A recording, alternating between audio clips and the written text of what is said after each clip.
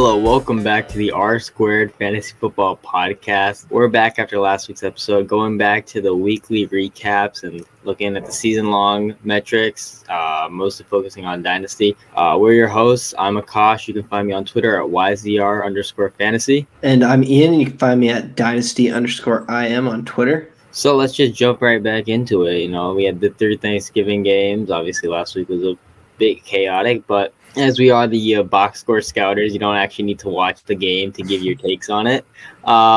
Mooney on the year, Darnell Mooney, wide receiver for the Chicago Bears, has a 27.5% target share, which was pretty good, and 34.1% air yard share, also pretty good. On Thanksgiving, he had a 21.6% target share and had 17.5 PPR points. He has 17.5 plus PPR points in the last 3 games, so nice little streak, and 12.9 points per game on the year, which is pretty solid for the low volume offense. The peripherals are obviously good, and as the year goes on, I'm buying more and more into him. His price is rising as more people are buying into him, like me, but he does have the peripherals that would benefit from disorder. Like if the offense was to become more pass heavy, we could see a higher ceiling for Mooney because the peripherals are so good. Kmet on the year has a 18.9% target share, and on Thanksgiving he absolutely went crazy with a 30% target share and 14.5 PPR points. So there's solid peripherals there, but the low volume offense has led to less production. David Montgomery, since his return in 3 games, he has no games under 75% opportunity share, and 0 without being the leading RB by a large margin in routes to targets. So he's their workhorse, seeing the majority of receiving work and rushing work. There's really no reason to worry about him.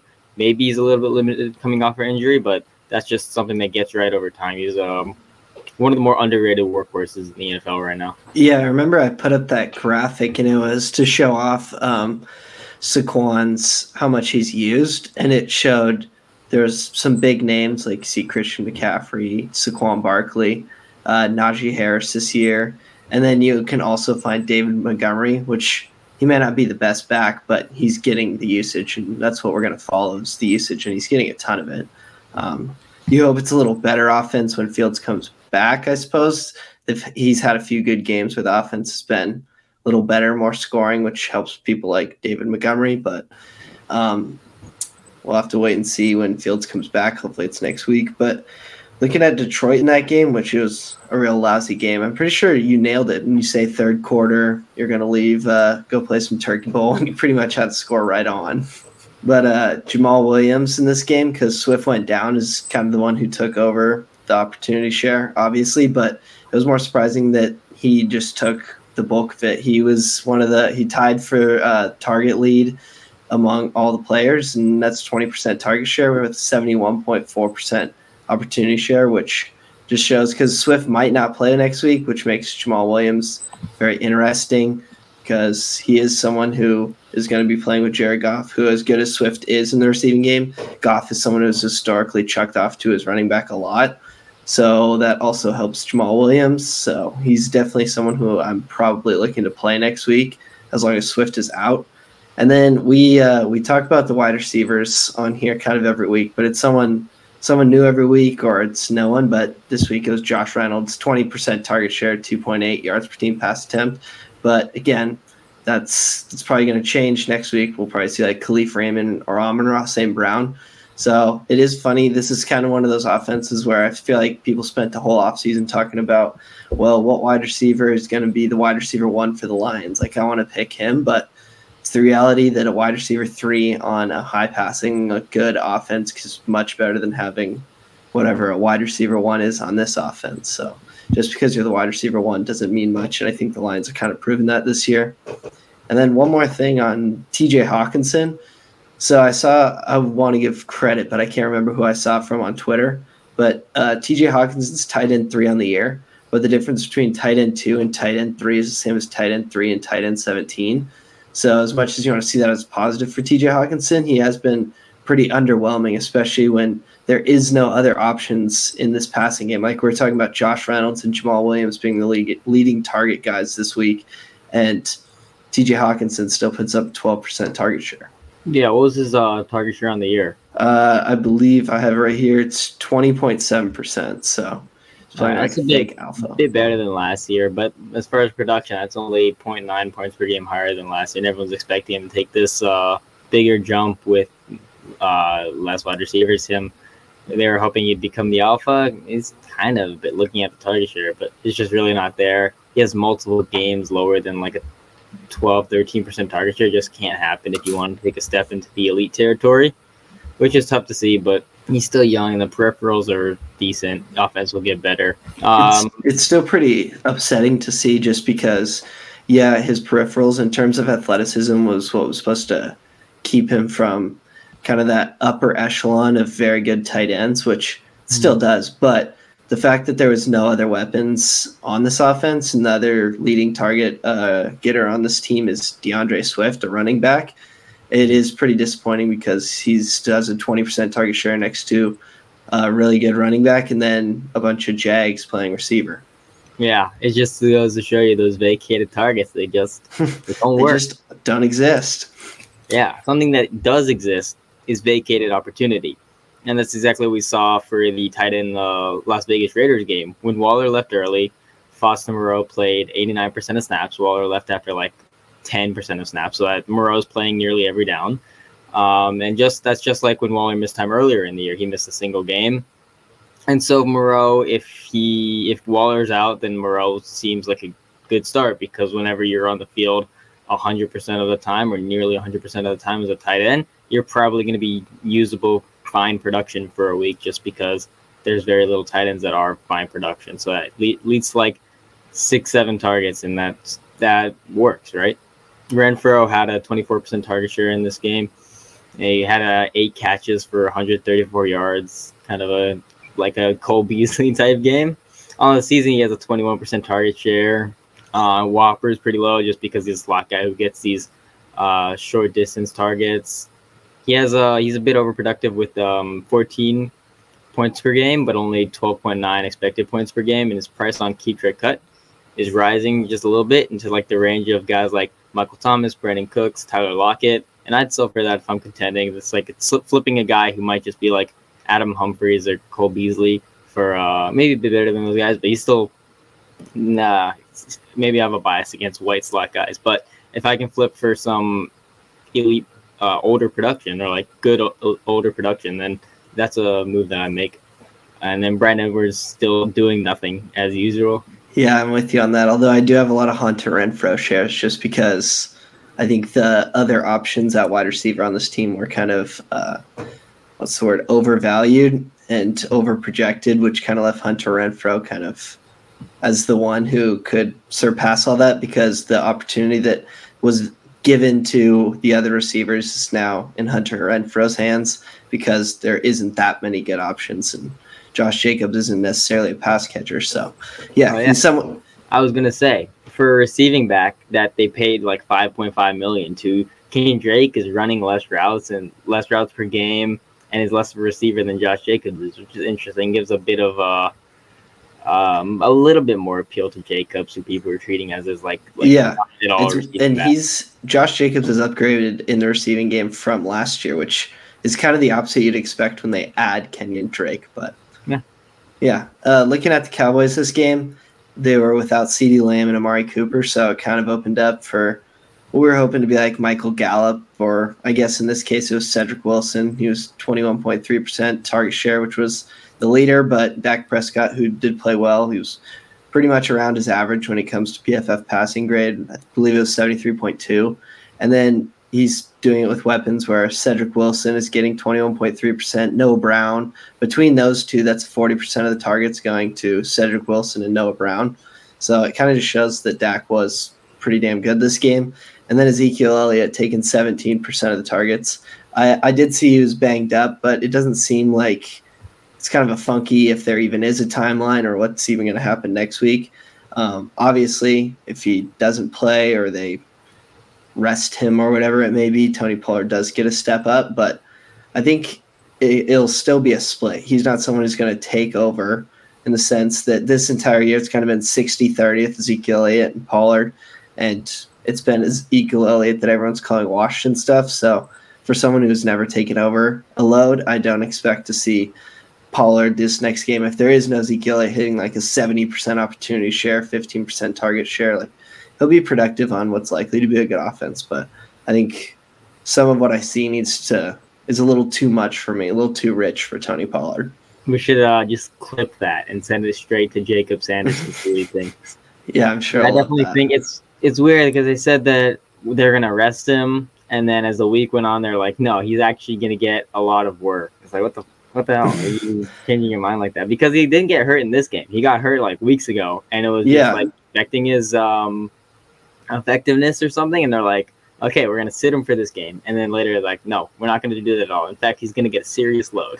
Maybe they were saying that this whole year they've been resting him. They've been wanting him to give him like a 90% opportunity share, but they let Pollard come in a little because Ezekiel Elliott needs some rest. That would be hilarious. The next game, the Bills game, I wrote in my show sheet that Knox is 2021 Robert Tonyan because he has top 5 production on a 13% target share, and it's propped up by a touchdown every 5.8 catches, which is absolutely ridiculous. It's not that you should like get off of Knox immediately because he's gonna regress a ton next year and tear his ACL or something like Tanya did, but it is to say that if his price starts to rise, then I would try to get off because the peripherals aren't there, and just extreme efficiency. Granted, it is a good offense, and we don't expect Josh Allen to be bad anytime soon, so the offense probably stays good, but I wouldn't expect Knox to continue being as lucky with touchdowns, especially when I'm not sure if the red zone targets are there. Pretty easy thing to check, but I haven't checked it. The best approach to the backfield there, the Buffalo backfield, is to like wrinkle your nose, look away, and try not to throw up. None of the options are viable, and none of the options are good. I would just hope that they bring someone in next year or draft someone because maybe they could be viable, like I don't know, like Leonard Fournette is in Tampa Bay, where it's a pass happy offense, and it's a good offense, and the running back gets good work, but they also get good passing work and a lot of touchdowns. So, but right now the backfield is just not something that appeals to me at all. And then Diggs is he's obviously the alpha, but he's been regressing to his career target share of like 24%, 25%, instead of like the 29% that we saw last year. Yeah, that has been the disappointing and kind of unpredictable thing with Diggs, because it's not, they added Emmanuel Sanders. They didn't really do much else. So it is kind of sad to see in terms of wanting to see Diggs be the wide receiver 1 overall, because that was well within his range of outcomes before the season. But probably relatively disappointing, but like on the he's season, still Stephon Diggs in a really good passing offense. Yeah, he's still wide receiver 7 in points per game. It shouldn't be that disappointing. He has like 17.5 points per game. Yeah, in terms of wanting to see him be like wide receiver 1, wide receiver 2 overall, it's a little disappointing. But anyways, besides the point, I probably talked more now than I will about the Saints, because if I just name everyone that got targets this game in terms of most to least, Ty Montgomery, Deontay Harris, Lil Jordan Humphrey, Traquan Smith, Marquez Callaway, and Nick Vannett. Those were all the players that Trevor Siemian was throwing to. So the sad part, I guess, about seeing these games is knowing that Alvin Kamara wasn't in one, because we could have seen Alvin Kamara 40% target share last game, which would have been really exciting. But it sounds like he could be back this week, and then we'll likely – I'm not sure about Mark Ingram. We had seen in the past that Alvin Kamara, when he doesn't have another running back like Mark Ingram earlier this year, they were kind of using him in the run game a lot more than they were, and which they're still using a ton in the passing game. But if Mark Ingram doesn't come back, will we see that again? If he does come back, will we see kind of the Mark Ingram? It's funny because it went back to the Mark Ingram, Alvin Kamara that we first originally saw in the Saints in terms of usage, where although Kamara's taking a little more of the opportunity share behind the line of scrimmage in terms of rushing, but it is kind of funny to see that it's kind of just right back to the way it is. Just that's how players are. Players will be themselves, I suppose. Right, exactly. And then with Taysom Hill, maybe. Oh, right. Yeah, Taysom Hill. I think you talked about this, but yeah, it sounds like he's coming back this week. And just like, the Cam Newton situation where he can put up these back end or high end RB1 weeks or QB1 weeks, that's something that Taysom Hill can definitely do, and which is another reason why I was upsetting not to see Alvin Kamara out this week, because we do know that Taysom Hill likely lowers the ceiling for Alvin Kamara just a little bit, but still a clear RB1. Yeah, definitely. I don't know if he's on many dynasty waiver wires, but if he is, and it's super flex, and it's a priority ad just because you get instant production. But even in one QB league, I think it's a good ad just because the production, obviously, and other than that, the offense is really uninspiring, except for Hill if he starts, and Ingram, not Ingram, and Kamara if he plays. Moving on to the Sunday games, the Pittsburgh Steelers against the Cincinnati Bengals, where the Steelers are absolutely trounced by the Bengals. I wrote LMAO Ben, because Ben was absolutely horrible in that game, but it didn't affect Deontay Johnson much, who continues to be absolutely terrific. He has a 29.5% target share, 17.5 points per game.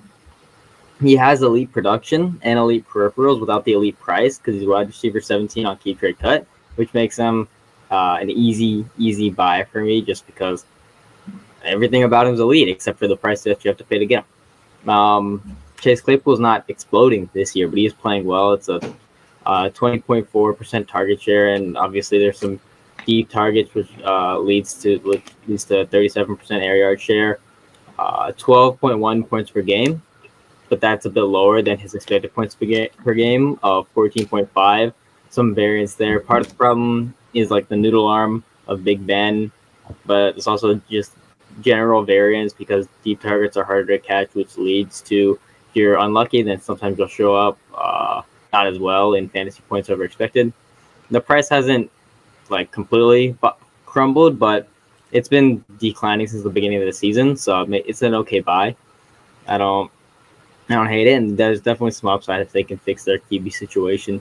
Yeah, no, there for sure is. But the Cincinnati Bengals kind of just absolutely dominated this game. It was kind of all about the Bengals, and it was honestly awesome to see. But what wasn't is how they scored 41 points, and they were awesome, and Joe Burrow threw the ball just 24 times. I mean, they have T. Higgins, Joe Mixon, who puts up good target shares, Jamar Chase, and Tyler Boyd, and yet they throw the ball 24 times in what was a blowout win too. So that's football for you, I guess. But Joe Mixon was kind of best player in this game in terms of fantasy, 32.5 PPR points, 76.2% opportunity share, 16.7% target share. I mean, I think he had 3 touchdowns. Couldn't remember because he snaked one from T. Higgins, who was down at the very half-yard line. Almost turned his for someone who can't catch touchdowns, or so I've heard this year. He about had 2 in one game, so I guess we'll chalk that one up to variance. But yeah, 33.3% target share for T. Higgins, 4.56 yards per team pass attempt. I mean, 23.5 PPR. He was real good, and I mean, for someone who somehow hadn't been over 14 fantasy points before this week, he kind of exploded, which was great to see because, again, I heard he couldn't catch touchdowns, couldn't score fantasy points, but here we are, alphing Jamar Chase this game, who was pretty disappointing, but Jamar Chase is also still Jamar Chase. I mean, this is kind of thing with wide receivers, especially even young stud wide receivers, like a 12.5% target share is like the absolute floor for Jamar Chase. Yeah, definitely. There's just one game of Jamar Chase not seeing elite volume. Like I think this is his first game not seeing like 6+ targets or something, or a certain target share. It's crazy. He's been terrific.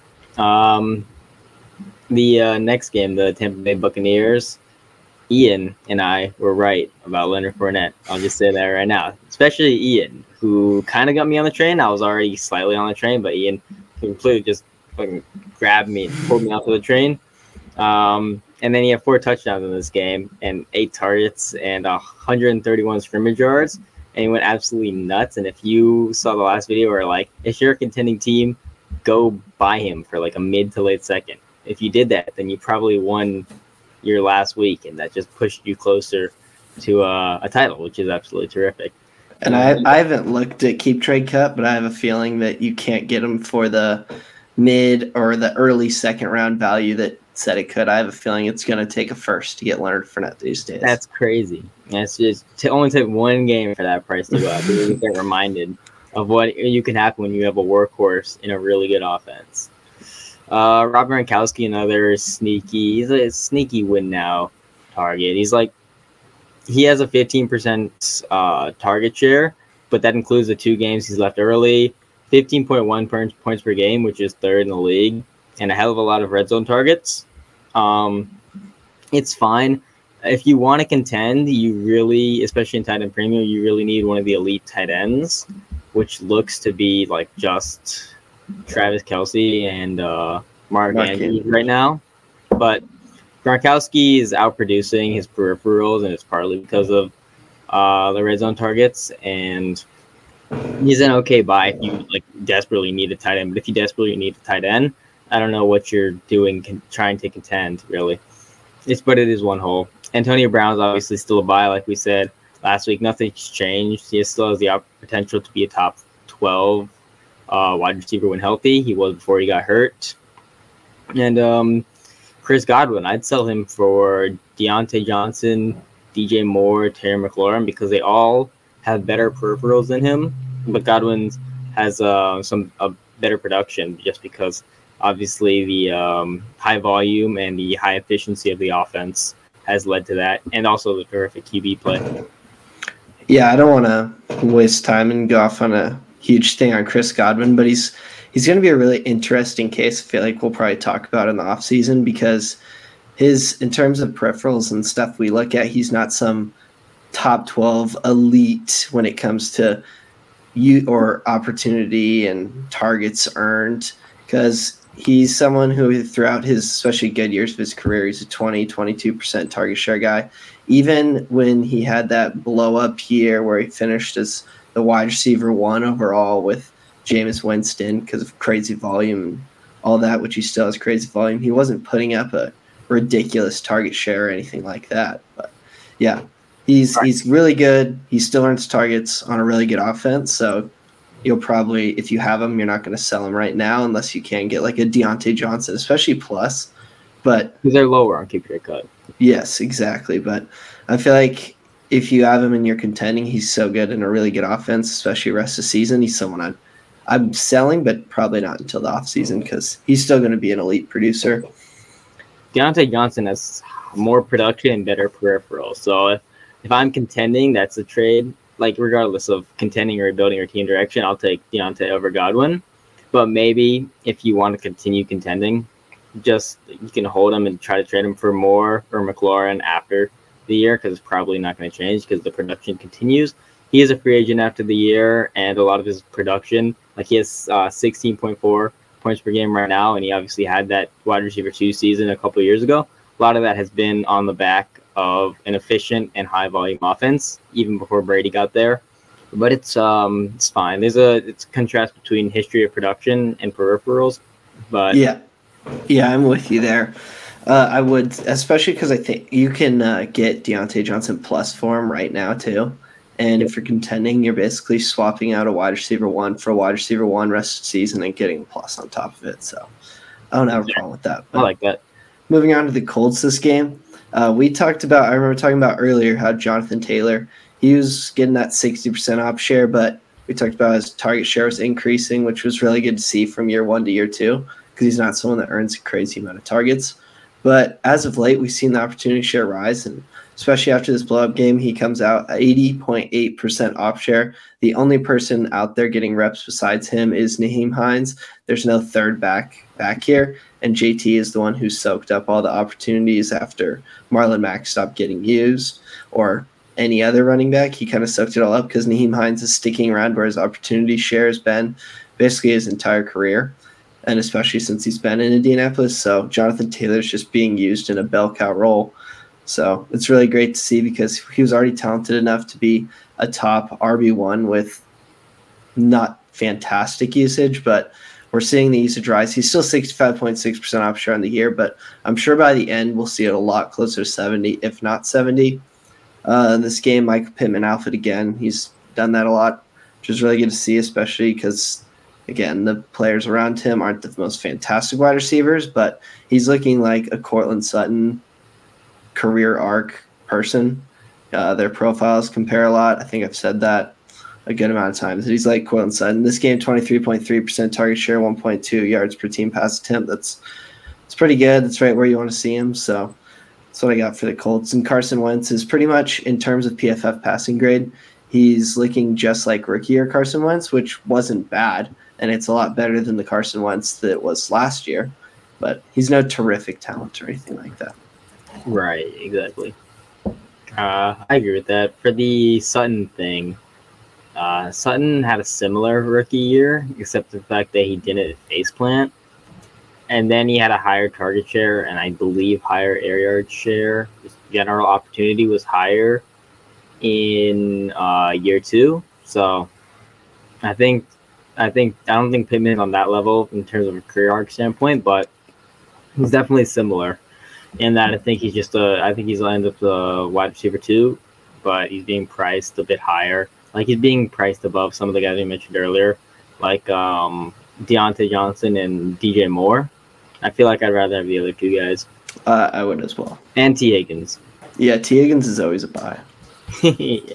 Always has been. He hasn't been resident since the big game. I don't know why, but this is whatever. Speaking of DJ Moore, on the season, DJ Moore has a 28.4% target share, which is 5th in the league. He's 5th in weighted opportunity rating, and which is terrific, and he has a 40% air yard share. He sees targets, opportunity. He sees a lot of valuable targets, which is awesome. The bad QB play has obviously hurt. He only has 14.7 points per game on the year, but there are elite opportunity metrics and peripherals. It's terrific. There's definitely a chance for positive regression and elite upside in the future, which is stuff that we buy because when you have a price that isn't super high and we have elite peripherals, we have elite upside, then it's something that we can take advantage of because if this QB situation gets figured out, then I think we're looking at a guy who will be top 5, top 10. Cam had a terrible, bad game, but I'm still rocking with him as a QB2 with some weekly upside if he falls into the end zone or something. That's just how it is with Cam Newton. He's obviously not prime Cam Newton, but I don't think he's completely washed. Christian McCaffrey's done for the year, which absolutely sucks. Chuba Hubbard steps into the rushing role. Abdullah more into the receiving role. Kind of bad for fantasy just because one's a receiver, one's a rusher, but I do think that Chuba's going to end up as a low RB2 for the rest of the season. And the story of Terrace Marshall being a healthy scratch sucks for his career arc. I think he'll end up getting back to some playing time just because Keith Smith didn't do anything with his opportunity in getting on the field. He's actually Brandon Zostra who did more than Keith Smith. I think Marshall gets back on the field, but I'd say there's a really, really, really high chance that he face plants. So I just move on from him now and see what I can get. If you can still re-roll for 2, that's fine.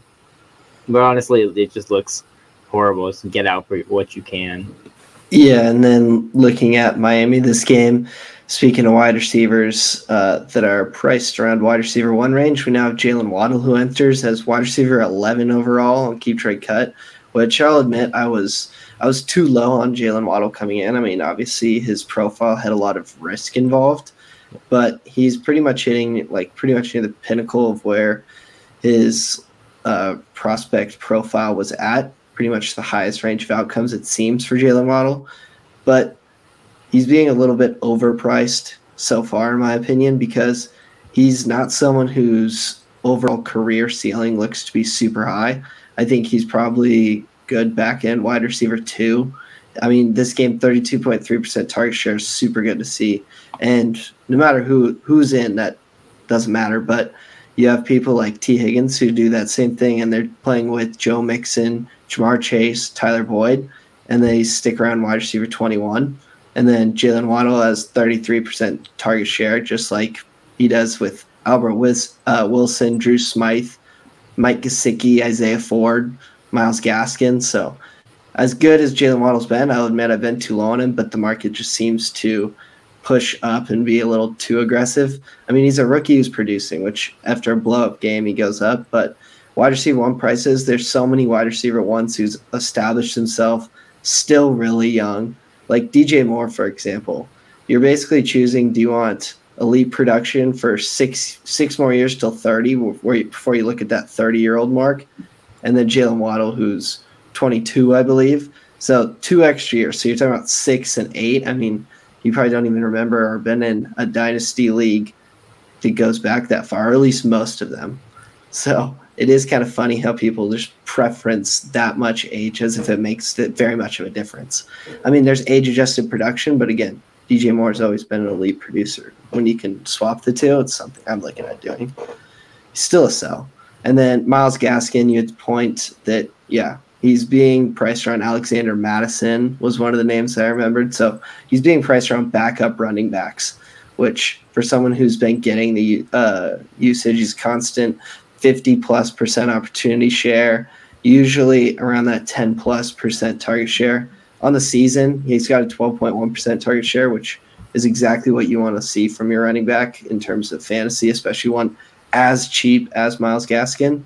So, yeah, he's still a buy. Philip Lindsay came in 33% op share. Yeah, it's his first game, and people are kind of overreacting to that, I would say. Myles Gaskin isn't some super talented person, but no matter who's been in the building, Myles Gaskin's been a constant 50% up plus opportunity share, 12% target share person, and that's exactly what you want from a running back, especially, like I said, that's been that cheap, because the others around his, you just dream they get that usage. That's what you're hoping for when Myles Gaskin already has it. Totally, yeah. If I'm contending and I can't get Leonard Fournette because Leonard Fournette just had that spike game or something like that, I need RB depth, I'm fine targeting Gaskin for price hasn't shifted. It's still around a mid to late second like we illustrated last week. He just had a 2-touchdown game or something, right? And his price hasn't shifted. So I think that's a fine buy.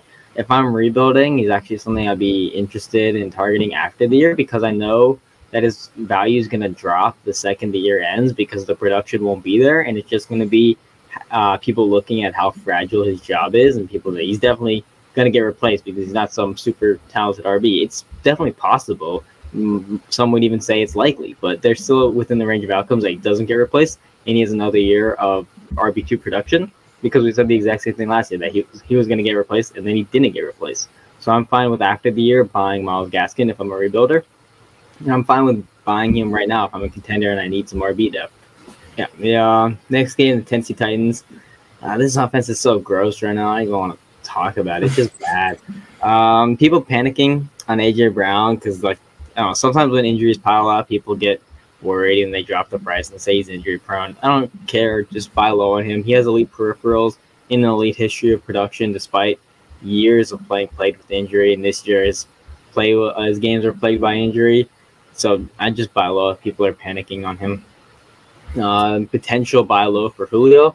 He might be back this year. He might not be. I have no clue, but I just float a third and see what happens, because he's the type of player that some people might be like, yeah, I'm just trying to get out for anything because I think he's done.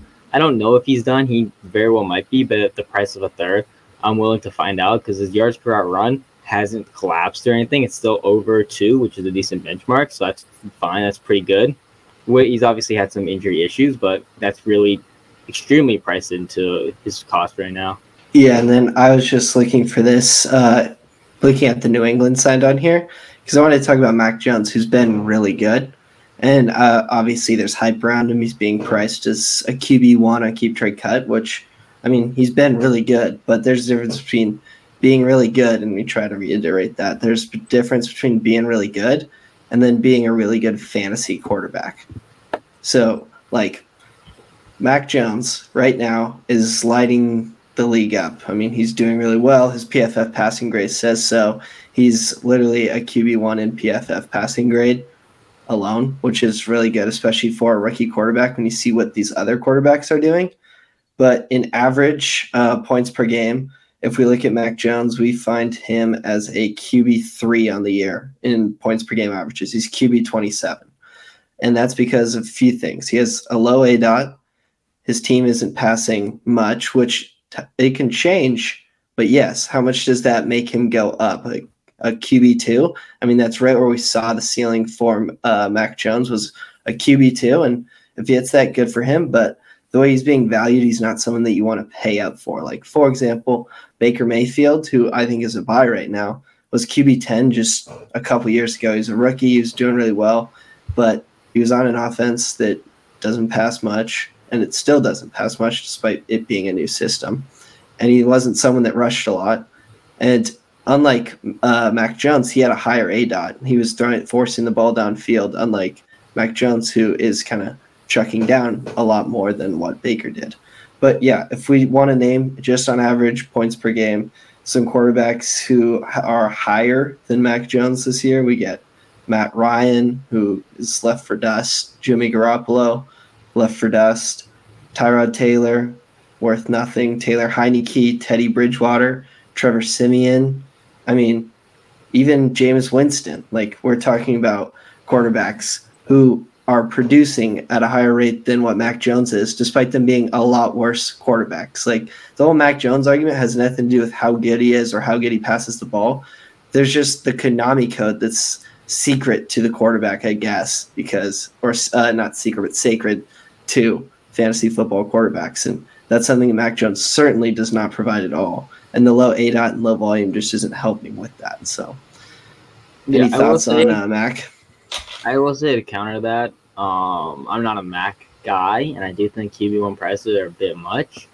But in this case, I'm fine with liking a player who's good, and if his situation breaks right and changes, and you could see some better production. I do think that QB1 prices are too high. I already said that, but I definitely think that it's fine to just look for good players, because sometimes as a rookie, your QB production isn't going to be as high as it is for as you go into your next years, because obviously you get touchdown rate and stuff like that. Like we saw with Joe Burrow, who was good in a lot of metrics like PFF passing grade and stuff like that, but he wasn't there in like points per game. And then we saw him take a leap. Obviously, the offense has been pretty low volume for Burrow this year compared to the last year, but the efficiency has been up. So I do think Mac Jones has room to grow just from a fantasy standpoint, even if there's not probably never going to be much rushing upside. I do think that he'll end up as a QB2, but like you said, that's way lower than what he's priced right now. Yeah, you're essentially buying a QB1 to have likely QB2 numbers for and that's buying years. Longevity. You're saying, I want this guy as a QB2 for the next, 10 years or something. First of all, are you in any dynasty leagues that have gone on for 10 years? Probably not. Maybe. If you're really, your league fees are really high and everyone's super dedicated, but probably not. And second of all, I think longevity is definitely overrated, because if you're sacrificing upside for longevity, you're getting production that can easily be replaced down the road. You don't have to worry about, if I'm taking a guy who's going to be, say, I know he's not going to have a job in 5 years, but he's going to have better production. In 5 years, I can worry about that, and I can replace that production. But yeah, this is separate from obviously the game, but a little game theory that I have is that it's not the longevity that I really care about, it's the stability of the asset. So like a quarterback, when we talk about longevity, yeah, they have a lot more longevity, which goes into their value or baked into their value, where it's less risky to hold. It doesn't crash as much. It won't rise as much. Like if you follow, like, say, a Keep Trade Cut or a DLF like ADP, you'll see that quarterbacks are way more stable in their ADP and rising and falling than, say, like running backs or even wide receivers and tight ends. So it's more of the stability of the asset, because if I'm saying like, oh, I want a QB2 for 5 years, like that's why I want Mac Jones, it wouldn't be so I could have him in 5 years. And so the asset is still pretty much near the same value or whatever. And I likely won't have Mac Jones depending on how my team is all move or however that goes. But I'm getting the value back that I did 5 years ago or close to it. Whereas like a wide receiver, where they're talking about longevity compared to running backs, yeah, it's not that I'll have DJ Moore on my team in 6 years. It's that value is a lot less likely to crash, but a lot more likely to gain. And then in 5 years, I don't have DJ Moore, but I have these highly valued assets because of DJ Moore. Right. And with Mac Jones valued, I just checked, he's a top 30 asset right now. First of all, I would still take Fields and Lance over him. I don't know why he's above Fields and Lance. I'd make that trade just because I'm chasing upside, right? But when you have a top 30 asset, that's getting into the range of assets that are pretty valuable. And if Mac Jones doesn't take a leap in his second year, or something doesn't break right for him, you're getting into not so stable of an asset, just because if the production doesn't match the price, eventually people are going to stop focusing on everything around him, like his peripherals and whether he's good at football, which he looks to be, and just focus on the production, which isn't there, and start to fade him like they did for Baker Mayfield after his second and third year, right? Exactly. Now, the next game, that's a little bit of game theory for you. Some other game theory with Jalen Hurts going into the Philadelphia Eagles, some like complete opposite side of the spectrum where you have elite production, but who knows how long it's going to be that he'll have that production. First of all, Miles Sanders left with an injury, but when he's healthy, he's like a 60% opportunity share, 65%. Devonta Smith is like Jerry Jeudy 2.0. As we keep saying, he has a 20-30% target share. Some up and down games, bad QB play. It's really, they're just mirroring each other at this point. Dallas Goedert's route participation has been good ever since Zach Ertz got traded. And since Ertz got traded, he's had a 23% target share. So you're having you're getting on the field close to 90%, and it's a good target share. I definitely think that's eventually going to lead to production when the QB situation is better and when the offense passes more. I don't know his price exactly off the top of my head, but that's definitely something I'm interested in because he's always been a guy that had good targets per route run, and everyone was like, all right, bet, let's just wait till Ertz leaves. I mean, we can really have him unlocked. And Ertz left, and we've seen him unlocked. Peripherals are good. It's just the offense hasn't been over the last few weeks, and the volume has not been. So definitely something I'm interested in. If someone's looking to move him, I'd say, okay, he's a guy that has some upside. Yeah, and it's funny that you brought up the Jalen Hurts right after we had the Mac Jones conversation because it's basically the complete opposite. It's a super high ceiling asset, but also way less stable. So, yeah, Mac Jones and Jalen Hurts are complete polar opposites, yin and yang. But the Giants in the same game, they obviously weren't very good. It was a 13-7 final score, I believe. So there wasn't much offense, which usually means despite usage or opportunity, there's not a lot of fantasy points to be had. For example, Saquon Barkley this week puts up a Saquon Barkley usage level, 75% op share, 17.2% target share. That's super Saquon Barkley, but 9.3 fantasy points because of it, because it was just such a slow, not good offense, not much scoring game, which obviously limits the ceiling of these players. Like Kenny Golladay, 24.1% target share, which is really good to see because he hasn't been very good, and he's someone who is usually a 20% target share guy around there year in, year out. He puts up a really good opportunity or earned targets, and his fantasy points just, if I'm looking right here, were 8. So his really best games, because of how the offense just was in general, is pretty tough. And then just some news, I guess, would be that Daniel Jones won't be playing next game. I forget what the injury was, but it looks like Mike Glennon is going to be in. Oh, yeah, that's right. Which isn't – it's never good. It's never very good. For Golladay, his route participation is like 67%, and his targets per route run is like 19%, which is pretty close to his career average target share, not including his rookie year, of 20%. So it's interesting. I don't know whether his route participation is so low because of the games he's left early or because if they're playing like someone else over him.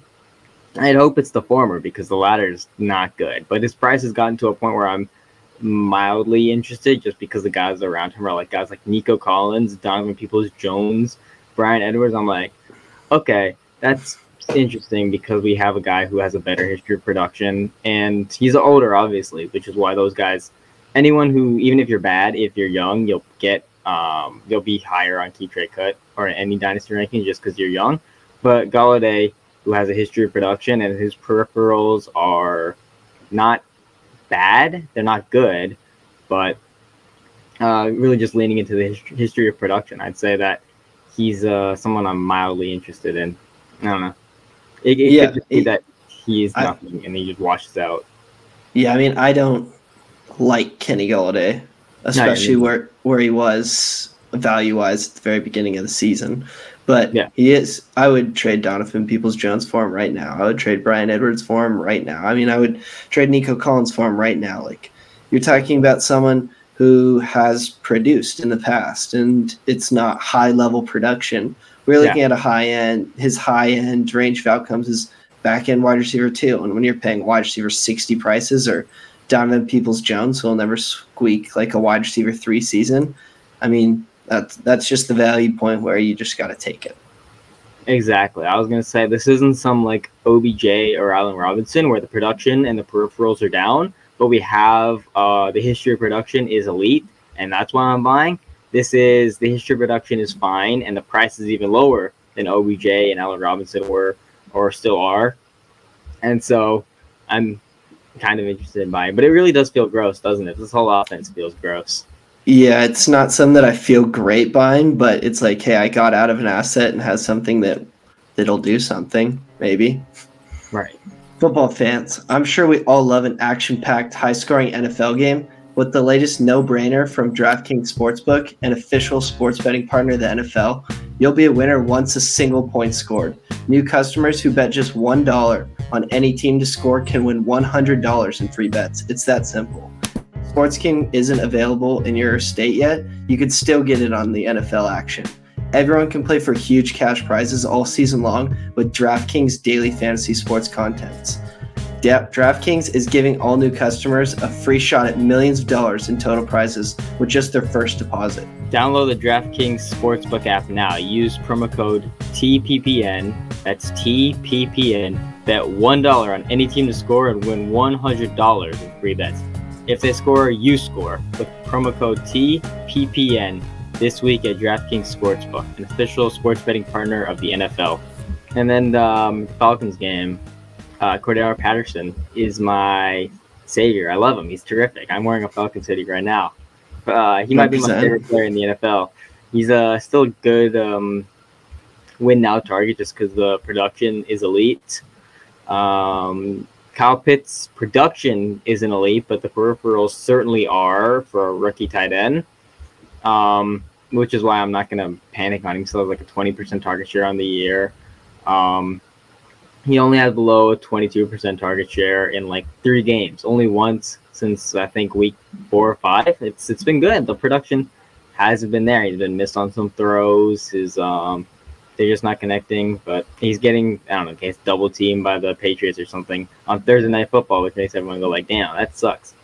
But it's fine. Obviously, his price isn't going to change because no one's going to panic on him because everyone's so high on him. And everyone goes like, yeah, I expected this to happen. I expected not elite production. But if you have him and you don't pay attention to stuff closely like that and you just look at production, I'm telling you not to panic. He'll be fine. I'm still buying Ridley for the elite upside just because before he took time off, he had a 27% target share at like 18 expected points per game. Still the elite peripherals that we saw last year when he had top 5 production. And he's entering the prime wide receiver age of like 26, 27. So second he steps back on the field, if he does, it's baked into his price that he doesn't, but I'd say it's likely that he does. He immediately returns to being elite value and elite production. He'll skyrocket back up to the top 10. And then anytime you can have a guy who doesn't need to do anything except say, I'm back, to skyrocket into the top 10 dynasty wide receivers, then it's something that you absolutely have to take advantage of. Yeah, Ridley is someone who I wasn't sure when the point to buy would be because I wasn't going to stick wide receiver 20 prices at him, even though he's likely a wide receiver 12 in value. The second says he's back because of the unknown. But now we're sort of reaching a point where, especially your league could help you, where a contender going into the playoffs or something or wants to make a run for it is holding him, knowing that they could get something productive to their win now lineup. And it just makes Ridley that much cheaper because it's more of desperation. But yeah, he's around like wide receiver 30 prices, and I'm going to pay that for Calvin Ridley, who, like you said, I think a whole off season, we don't see him the rest of the year, but when next season, when these playoffs are over and we have the one winner, then we see Calvin Ridley. You basically paid whatever you paid for, clearly less, and he says he's back. Boom, you have wide receiver 1 value on your roster to do whatever you need to do with it. So he's pretty much a buy in almost any setting, in my opinion. And then Looking at Jack, not even when he says I'm back. I really think after the season ends, his value just starts to go up because people are just going to assume. All right, I know I certainly might. People are just going to assume, okay, he took the time off and now he has the entire summer to get back. So I'm assuming that by the time next year rolls around, he will be back, unless there's some news that happens between now and then. So I think by the time the offseason rolls around, his price will start to gradually climb back up to where it was before. Yeah, that's a good point. He might not even have to say anything in this offseason. People are looking towards the next season and it already starts rising. So yeah, that's definitely a good point because in the offseason, people don't care about actual fantasy points like they do in the season. That's why you just see such major shifts like that. But getting to Jacksonville, I'll talk about Laviska Shenault, who he posted a 22% target share this game, 7.18 up, but 0.79 yards per team pass attempt was pretty subpar. But when looking at Laviska Shenault, what do you do with them? Because you did pay like wide receiver 3 prices in the offseason or whenever you got him to have him, and now he's kind of like wide receiver 4 price range. He's definitely fallen a bit. I think he's someone, or at least someone that I'm holding right now because he still is talented enough to earn targets. He earned 15% of targets as a rookie. He earned 22% or 20% plus this season, which, yeah, it hasn't been great. And it's an offense as a whole led by a rookie quarterback who's obviously still figuring it out as good as he likely is going to be. And it's a new, I mean, we could talk about Urban Meyer too and how things have seemed to be schemed up, but he's someone who is talented. The ADOT thing is a worry because it limits your overall ceiling. But if you're still good enough to earn targets or get targets like Laviska Shenault is, then he's someone that I'm just going to hold. And when he gets to wide receiver 3 prices again, I mean, maybe that's something I like to get out of it right now while it's depreciated cost. I'm not worried about getting out of it before it falls. I think we're kind of seeing like the worst it could be for someone who is a good, probably pretty good at football. But also looking at this game, Dan Arnold out for the season. So Dan Arnold's season was cut short.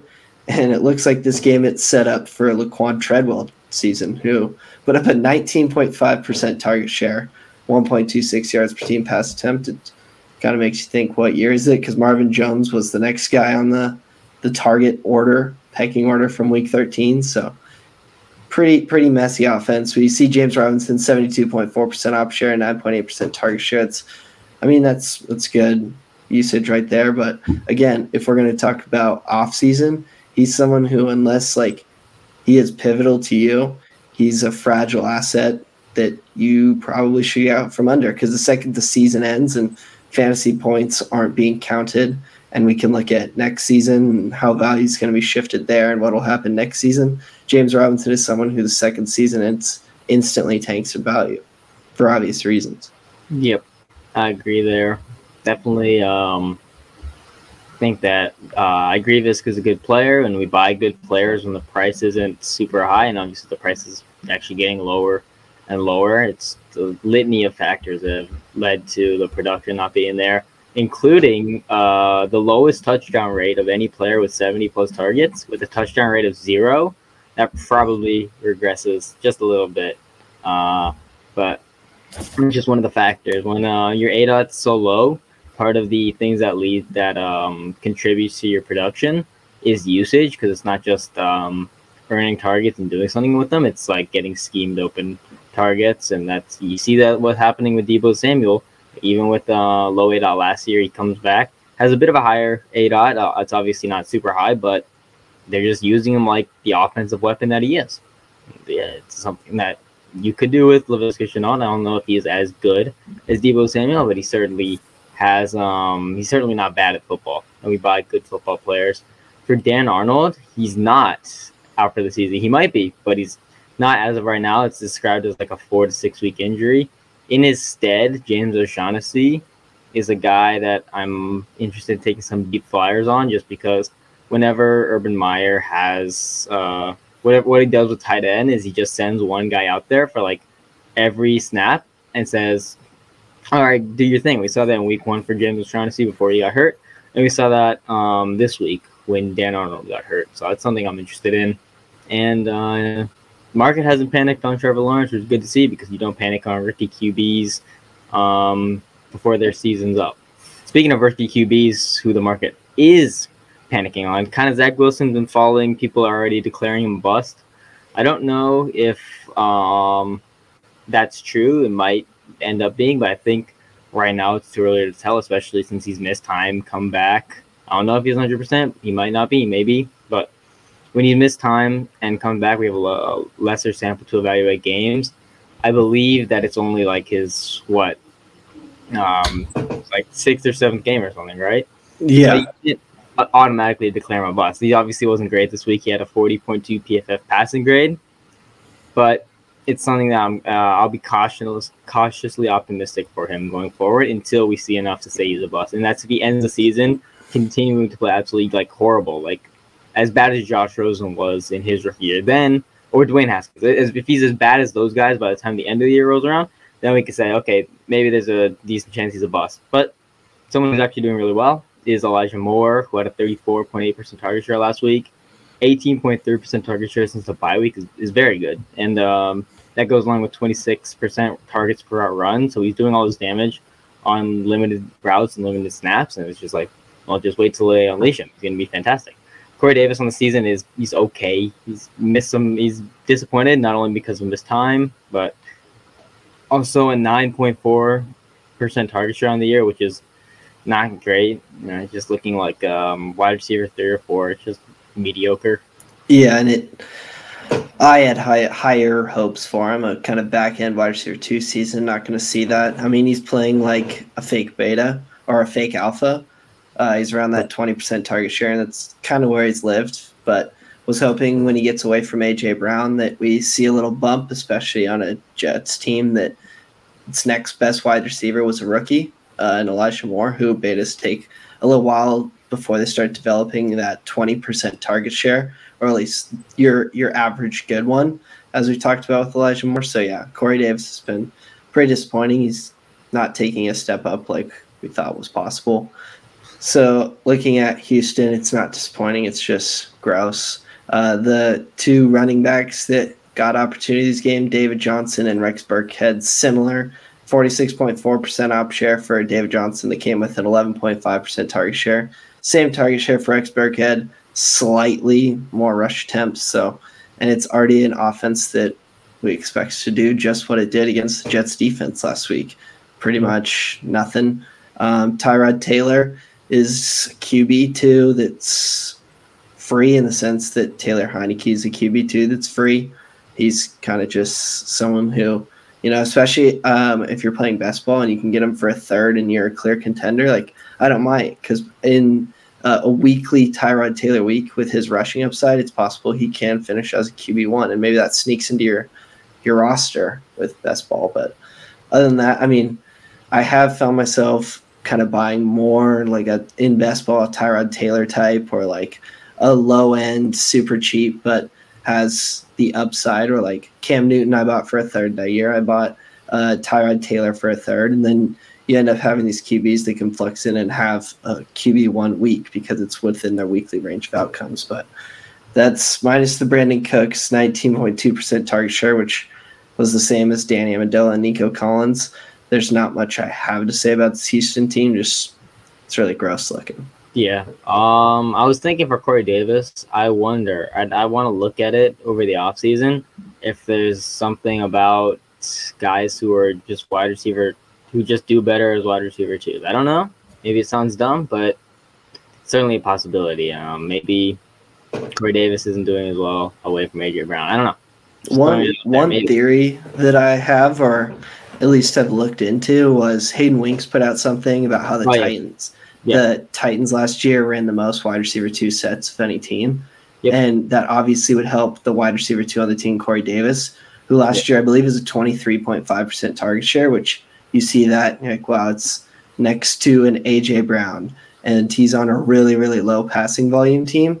It makes sense if you're getting the same price you did for him last year to be a buy in the offseason, because you go to somewhere where it hasn't been historically low pass attempts. It's been moderate, and he's the clear what looks like wide receiver 1. But right, yeah, when you're in 2 wide receiver sets, you're obviously only competing with one other wide receiver, and then like tight ends and running backs, and so obviously your target share ends up being higher. Definitely something that needs to be used more because it does seem to be very valuable. It is a reason that why we see I think it's one of the reasons we see Justin Jefferson and Adam Thielen be so successful together. They're obviously both good players, but they just run two wide receiver sets. And at the beginning of the year was kind of a bit more KJ Osborne, and that's why people like after 4 weeks they're like, oh look at this, his target share is in 26, it's like 23. He's in a sophomore slump. I told you, I called it. No, they're back to doing the two wide receiver sets. Jefferson's back to being the elite production that we've seen in his rookie year. And just a little side tangent.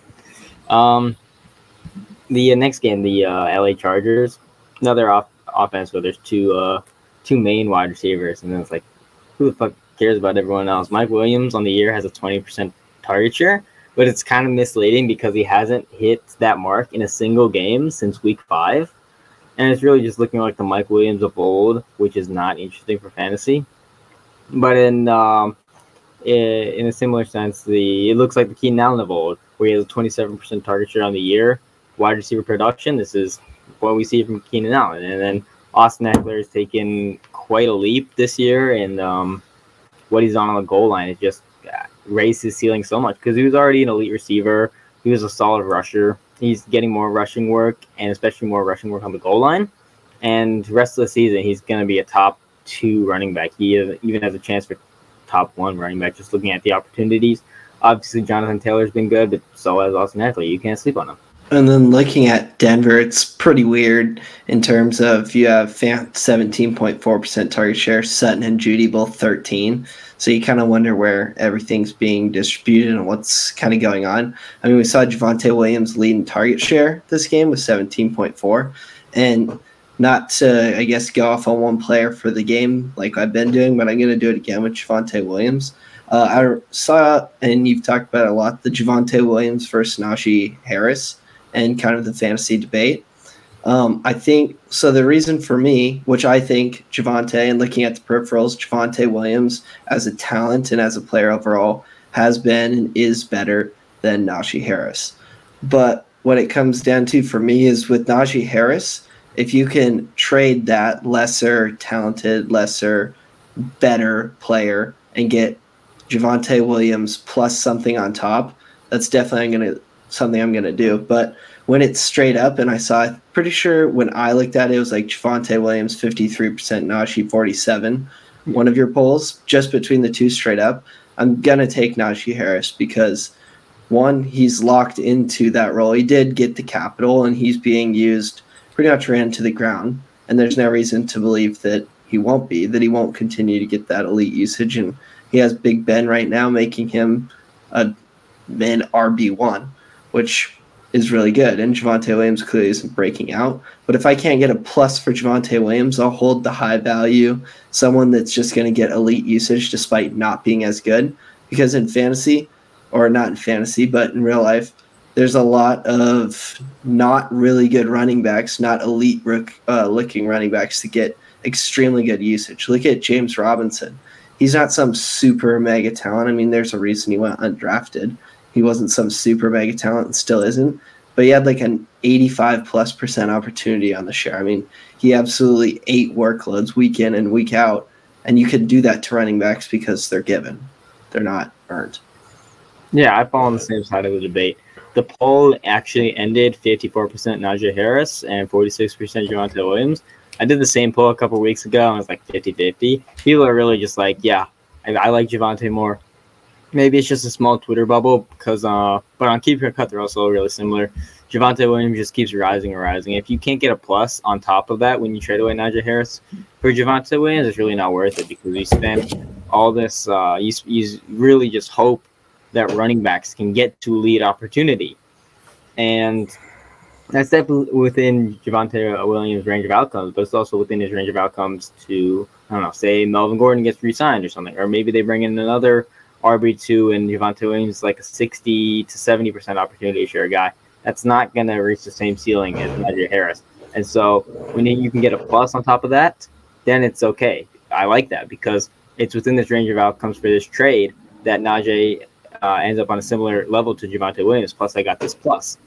But when you're taking them straight up, You just take the guy that has the elite production right now and the elite opportunity right now, even if the talent is lower and the efficiency is lower. Because really, I don't know, yards per carry is lower, like, and all the efficiency stats is lower on the stuff that I care about. Opportunity remains king. And that's about it. And then LA Rams game. Stafford's has a bad stretch of 3 games, looking like his Lions self or something. I don't know. I expect some bounce back just because he's been bad over the last couple games, but he's regressing to like what he's been over his career, which is something that we expect. Odell Beckham Jr. in his first game with the Rams had 10 targets, which tied the team lead with Cooper Kupp, which is absolutely terrific to see. He looks, he's just one game, but just what we said about OBJ not being washed. Everyone on Twitter is like, yes, he is washed because he quit on his team or some BS like that. But he looks good. And he's ascending. He just had a good game. I'm excited to see what he can do rest of the season because I think he can be a wide receiver too and get back into the fantasy realm. Sony Michel, if Darrell Henderson missed time, is an RB2 just because throughout the season, whether it's been Hendy or when Hendy's out, Michel, whoever the RB1 is there, they're just getting like 80% plus percent of the work. And normally the offense is good. So good workload plus good offense equals fantasy points. Obviously, the offense hasn't been good over the last couple of weeks, but Sony Michel is a good start this next week. Yeah, I'm with you on that. The Rams have just been, whoever the RB1 is, like you said, have just been getting a bell cow role, no matter who it is. So yeah, if he has missed time, we can expect on a usually good offense or has been good offense, Sony Michel to get nearly a bell cow role, which is something you definitely want to load up and start. And then looking at Green Bay in this game, Davante Adams didn't have the Davante Adams like target share that he usually has. He had 20.5%, which is funny that we talk about that being bad for Davante Adams because that's still earning a lot of targets. It's just that Davante Adams is Davante Adams. And then in this game, we saw Aaron Jones, not very much, 30.6% op share, 2.3% target share. And it's one of those games you got to chalk up to. It's kind of surprising that he was even playing considering the injury, and he made it back in time, which was a surprise to play. So I'm sure it was kind of an ease-in game, and it led to A.J. Dillon, 69.4% op share, 11.4% target share. So good usage from Dillon. But yeah, that's not something that's going to continue to stick. Aaron Jones is likely going to come back, get around his 50, 60% up share and 14% targets with Aaron Rodgers. It's likely to continue. And speaking of A.J. Dillon, I did get something on my Twitter where someone asked if they should trade A.J. Dillon and Darnell Mooney for Christian McCaffrey. And although you will not see that in probably many leagues, Christian McCaffrey is really cheap and A.J. Dillon's very overrated, according to the market right now. But yeah, you probably won't get that. Just kind of a funny one to. Yeah, A.J. Dillon is interesting to me because he's not like these other handcuffed running backs because, like, guys like Madison, Pollard, and Herbert and stuff like that. Because he was selected in round 2, he has the draft capital, and he's carving out more of an opportunity share for himself, which is good to see. Obviously, Jones is under contract for the next few years. Maybe they have an out. It's really easy to check. You just go to spottrack.com and type Aaron Jones, and you can see for yourself. But Dillon's been better as a receiver as well than I thought he would be. And so if Aaron Jones gets moved on from, then I think Dillon enters the conversation of being like a top 20 dynasty back. But right now, I definitely say that, yeah, he's probably still a backup or maybe like a 45% opportunity share guy while Jones is healthy and playing himself. The Minnesota Vikings game, Madison, speaking of handcuffs, Madison's an RB1 as long as Cook is out because he gets terrific opportunities every time that Dalvin Cook misses time. I was tweeting about this earlier with Adam Thielen. It was a little bit of a subtweet. I forgot who I subtweeted, but I said just because a player hasn't regressed from one year to another doesn't mean they won't regress from this year to the next year. And that was an Adam Thielen tweet because before his 2020 season, he was never a guy that would score almost a touchdown per game.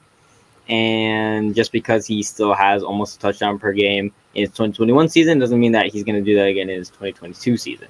And we saw the similar thing with like Ryan Tannehill in 2019 going to 2020, where everyone said it's a low volume offense and he's going to regress. So his ADP is like QB 20 or something like that. And he didn't regress. He was QB 8 on the year. And it was like, all right, I guess he's a low QB1 now. So I'm going to draft him like that. And then he did regress. And then everyone was like, damn it, how could I have seen this coming? I was a little bit guilty of liking Tannehill myself.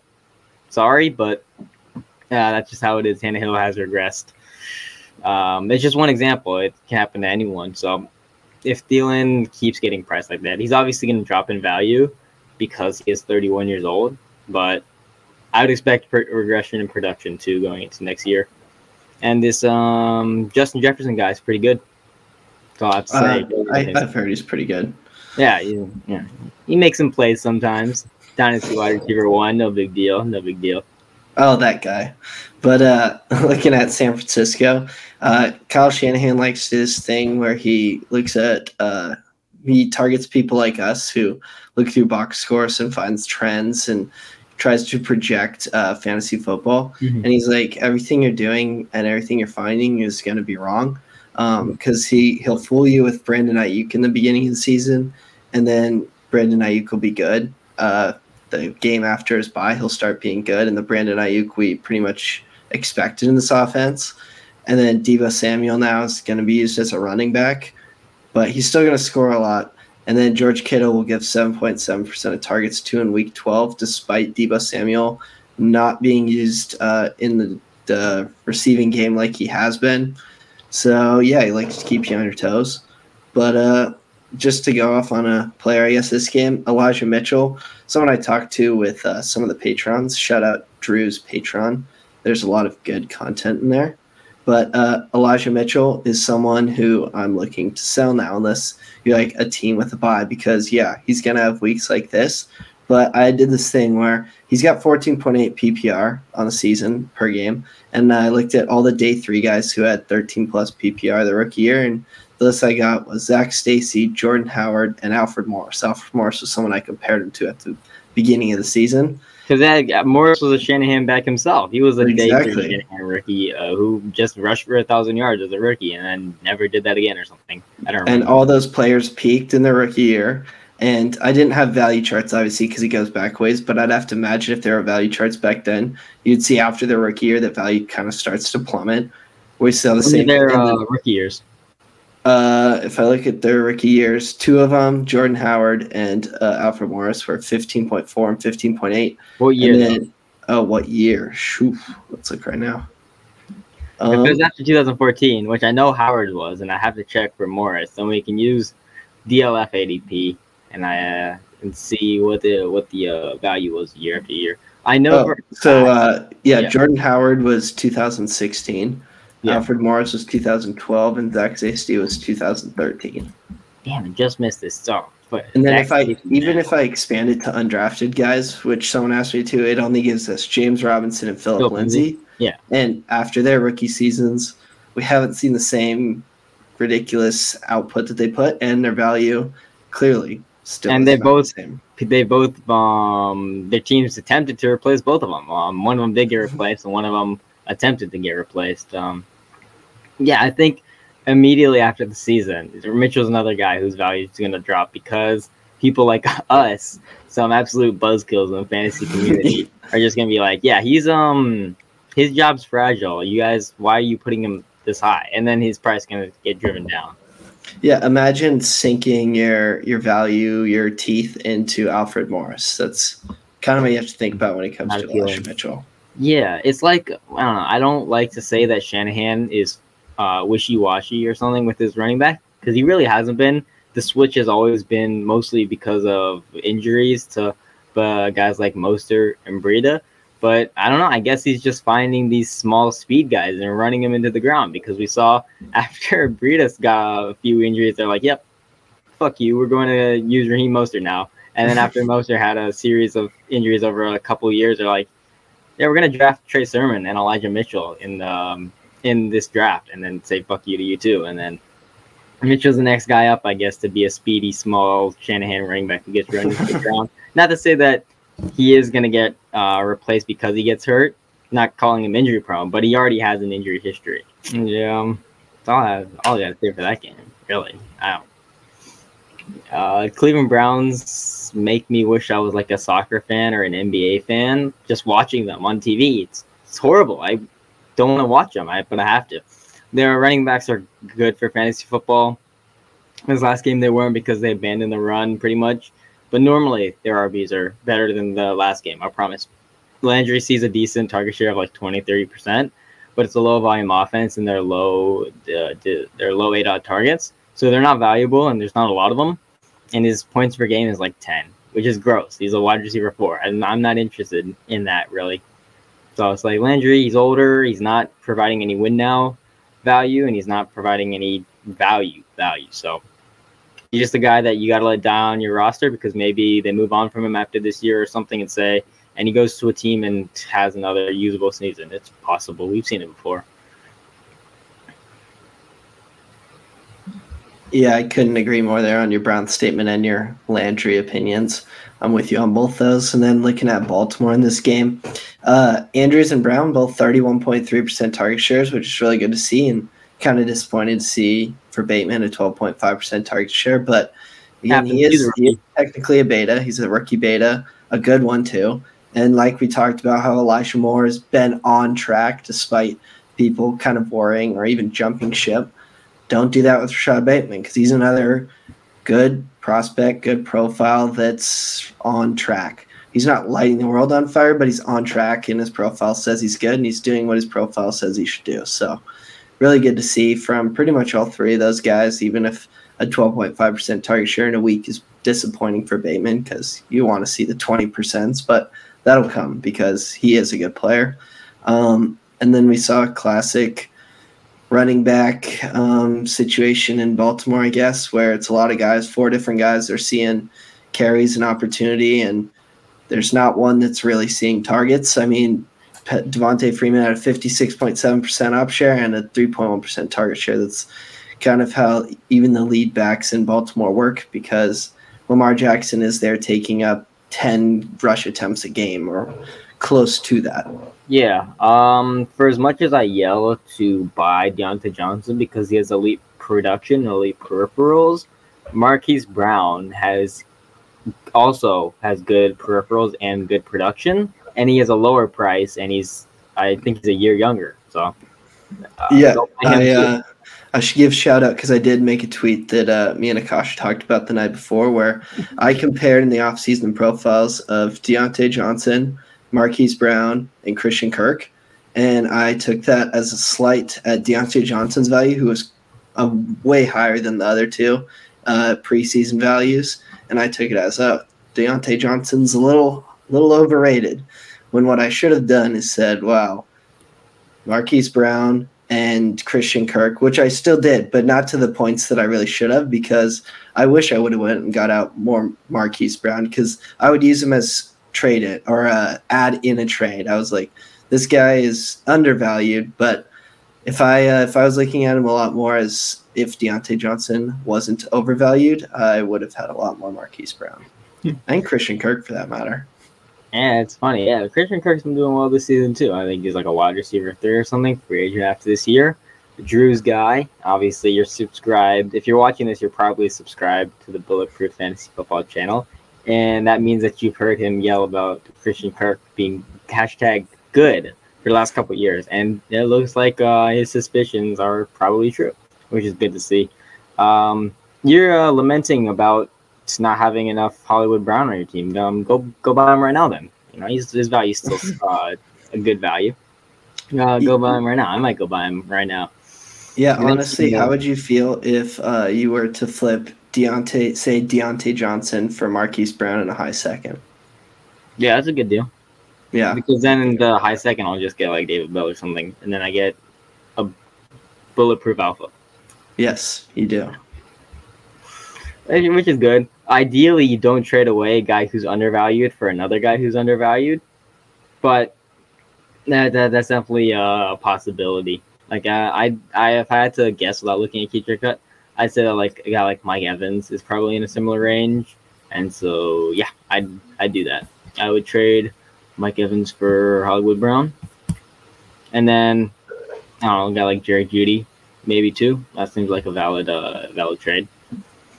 Yeah, so trade. I bet you could get Jalen Waddle for Marquise Brown in a late first, just off the top of my head. Shit, bro, imagine. That would be absolutely insane.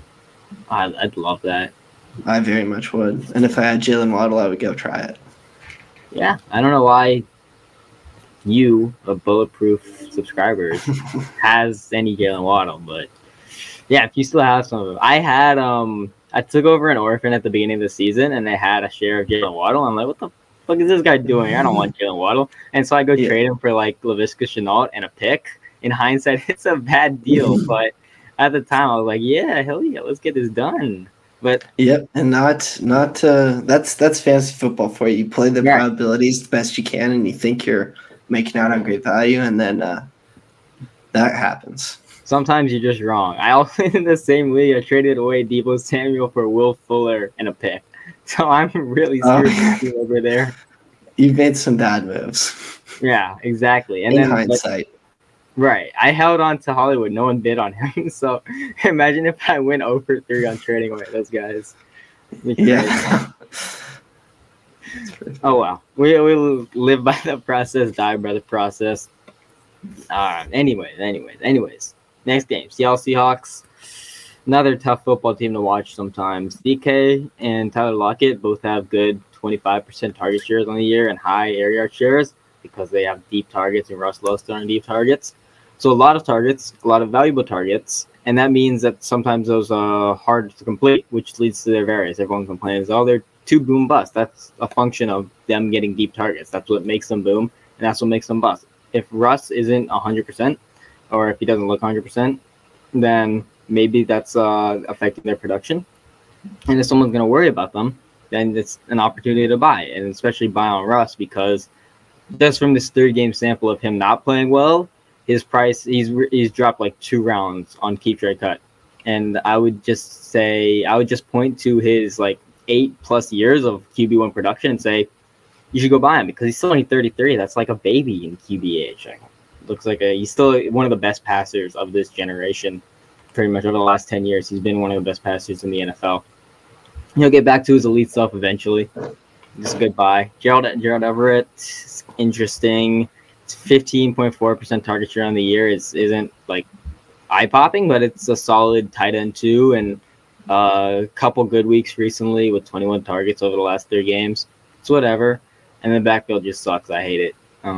Maybe Alex Collins is the leader in opportunity share, but like while Chris Carson's been out, Collins has been the leader in opportunity share, but it's really touchdown or bust for him because he's not good. He's just a backup. Yeah, and then, I mean, I'm just going to choose not to talk about the Seahawks just because it is really depressing to see. So, and I don't want to think about what's next. But oh yeah, you're a Seahawks fan. I'm sorry. Condolences. You have a top 6 pick right now, right? Or is it top 5? Yeah, it's a top 5 pick.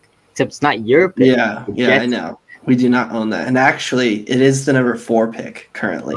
At least Jamal Adams got an interception last night. They're really paying off the dividends there.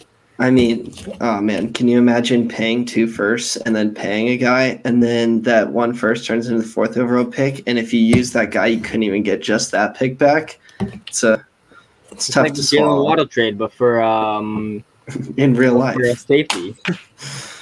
But looking at Washington this game, Antonio Gibson got really encouraging usage, 70% opportunity share, and then he had a 20% target share, which is really good to see. And it's not something that we'll probably see week in and week out just because we haven't. And yeah, he's been banged up.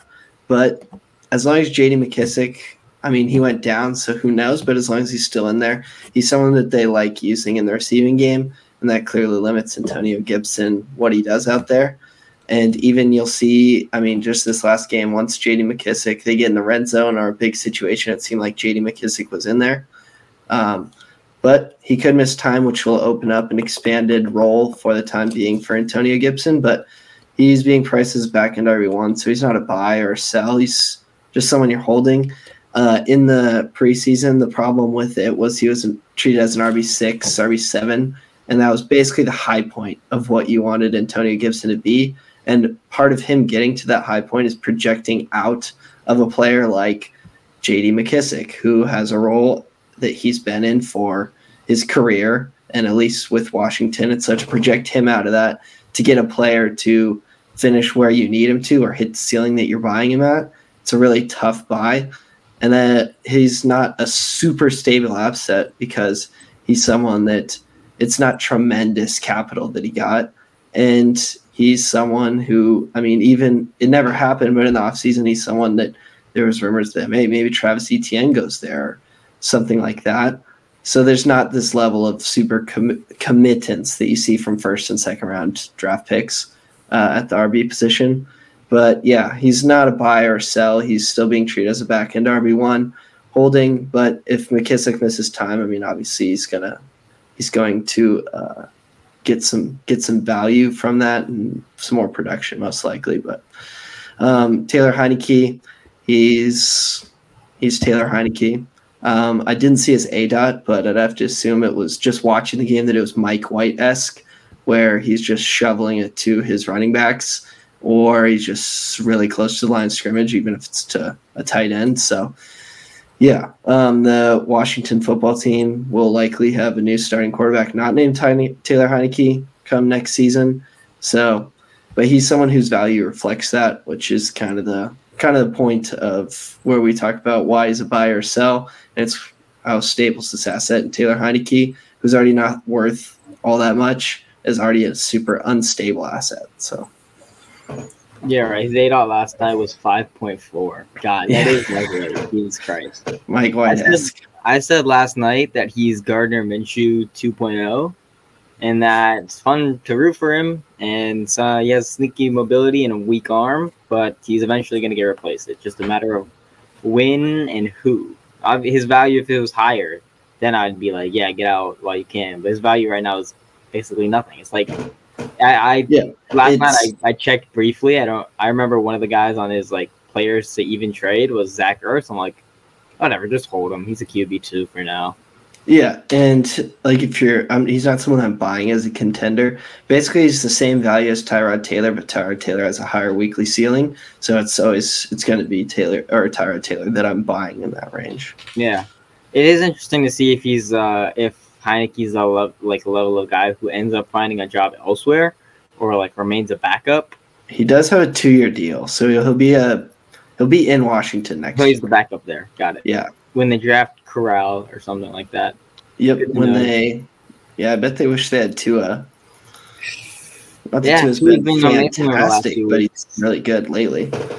Yeah, Tua is good to see him succeed. He's a guy that keeps getting screwed over by that team. By his own team. I know. Brian Flores is doing him dirty. It's whatever. He continues to ball out. I love it. Yeah. I think that about wraps it up. You got any final thoughts? No, we kind of dove into game theory and value a lot more. Game theory is awesome. Should talk about that more over the offseason. I mean, we're doing all these weekly recaps. Feels like we're just doing the same shit, but game theory is something that we definitely want to explore more over the offseason because it's so important. Like the micro takes of, I think that this player that's ranked here should be ranked below a guy who's ranked here. Like it helps people some, but if you want the best way to, like one of the best ways to make Dynasty content is not to catch a man a fish, but it's to teach the man how to fish, right? That's exactly what we're doing over here, teaching you guys to fish. Yeah, exactly. Love it. But that about wraps it up. Obviously, as we said at the beginning of the show, I'm Akash. You can find me on Twitter at YZR_fantasy. And you can find me at Dynasty_IM. If you like the show, please like, subscribe if you want to. And if you're on YouTube, if you're listening on a streaming site, follow because we got episodes dropping weekly. Right now, it's exam season for college. So the content might be coming a little slow, but it's really going to ramp up as the season comes to a close, and we had to really dive into all these players over the off season. Thank you. This may sound crazy because I obviously love watching football, but I'm excited for the off season. Yeah, me too. I am too. This weekly, everything changing week to week just gets exhausting. Oh yeah. I'm excited for the offseason too. That's about it. Thank you. Goodbye. Have a good one.